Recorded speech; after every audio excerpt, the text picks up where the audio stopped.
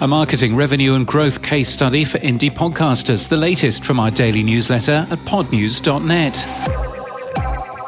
The host of indie fiction podcast The Programme has given Pod News readers the first look at his growth, marketing and revenue in 2021. A case study like no other. You'll see his download figures, revenue, the effect Apple Podcasts promotion has on his show, the release of a soundtrack album and his plans for the future. There's something to learn here for every podcaster. You'll find it linked from our show notes and our newsletter today. In the UK, the 2021 Audio Production Awards took place. The Production Company of the Year was won by Listen Entertainment. We'll link to all the winners today.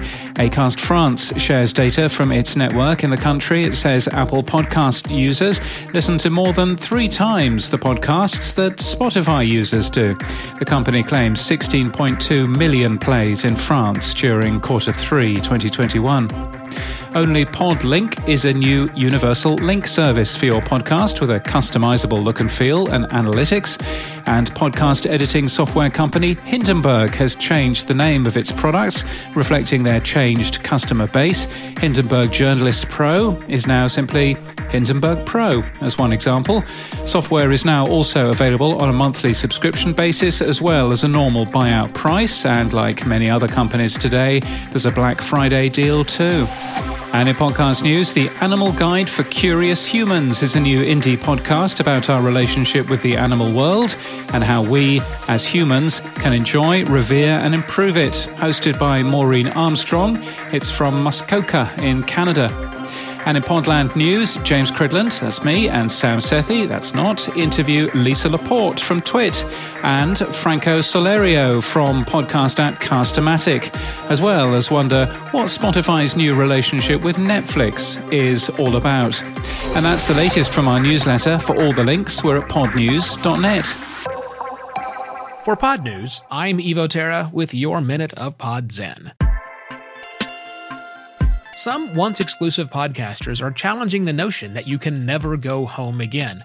They assume their audience will be happy to see them, but reality may not line up with those assumptions. Podcasters who've gone exclusive do the calculus on moving back to free and wide distribution by making 3 assumptions that could do with some challenging. Assumption number 1. My existing listeners will keep listening when the podcast is no longer exclusive. Yes, I think that assumption is largely true. But what happens if the exclusive app you left is only for exclusive podcasts? Or did you burn a bridge and your podcast is no longer welcome there? And what if the listener's experience is truly better on that platform? A platform where your show is not. Assumption number 2. The listeners I lost when I went exclusive will love to have my podcast back.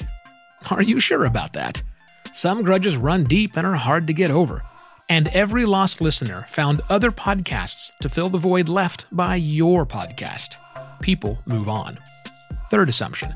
Wider distribution plus loyal fans plus the fans who returned equals larger audience. The math checks out on that. But the big question is, larger audience than when? There's a very good chance you lost a lot when your podcast went exclusive. And a lot of your old fans won't return.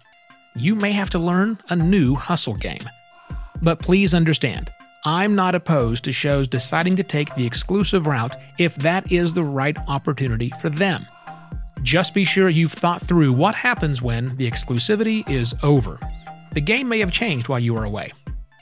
You'll find more thoughts on this topic and other questions every working podcaster should be asking themselves at podcastpontifications.com. I'm Evo Terra. This has been your Minute of Pod Zen.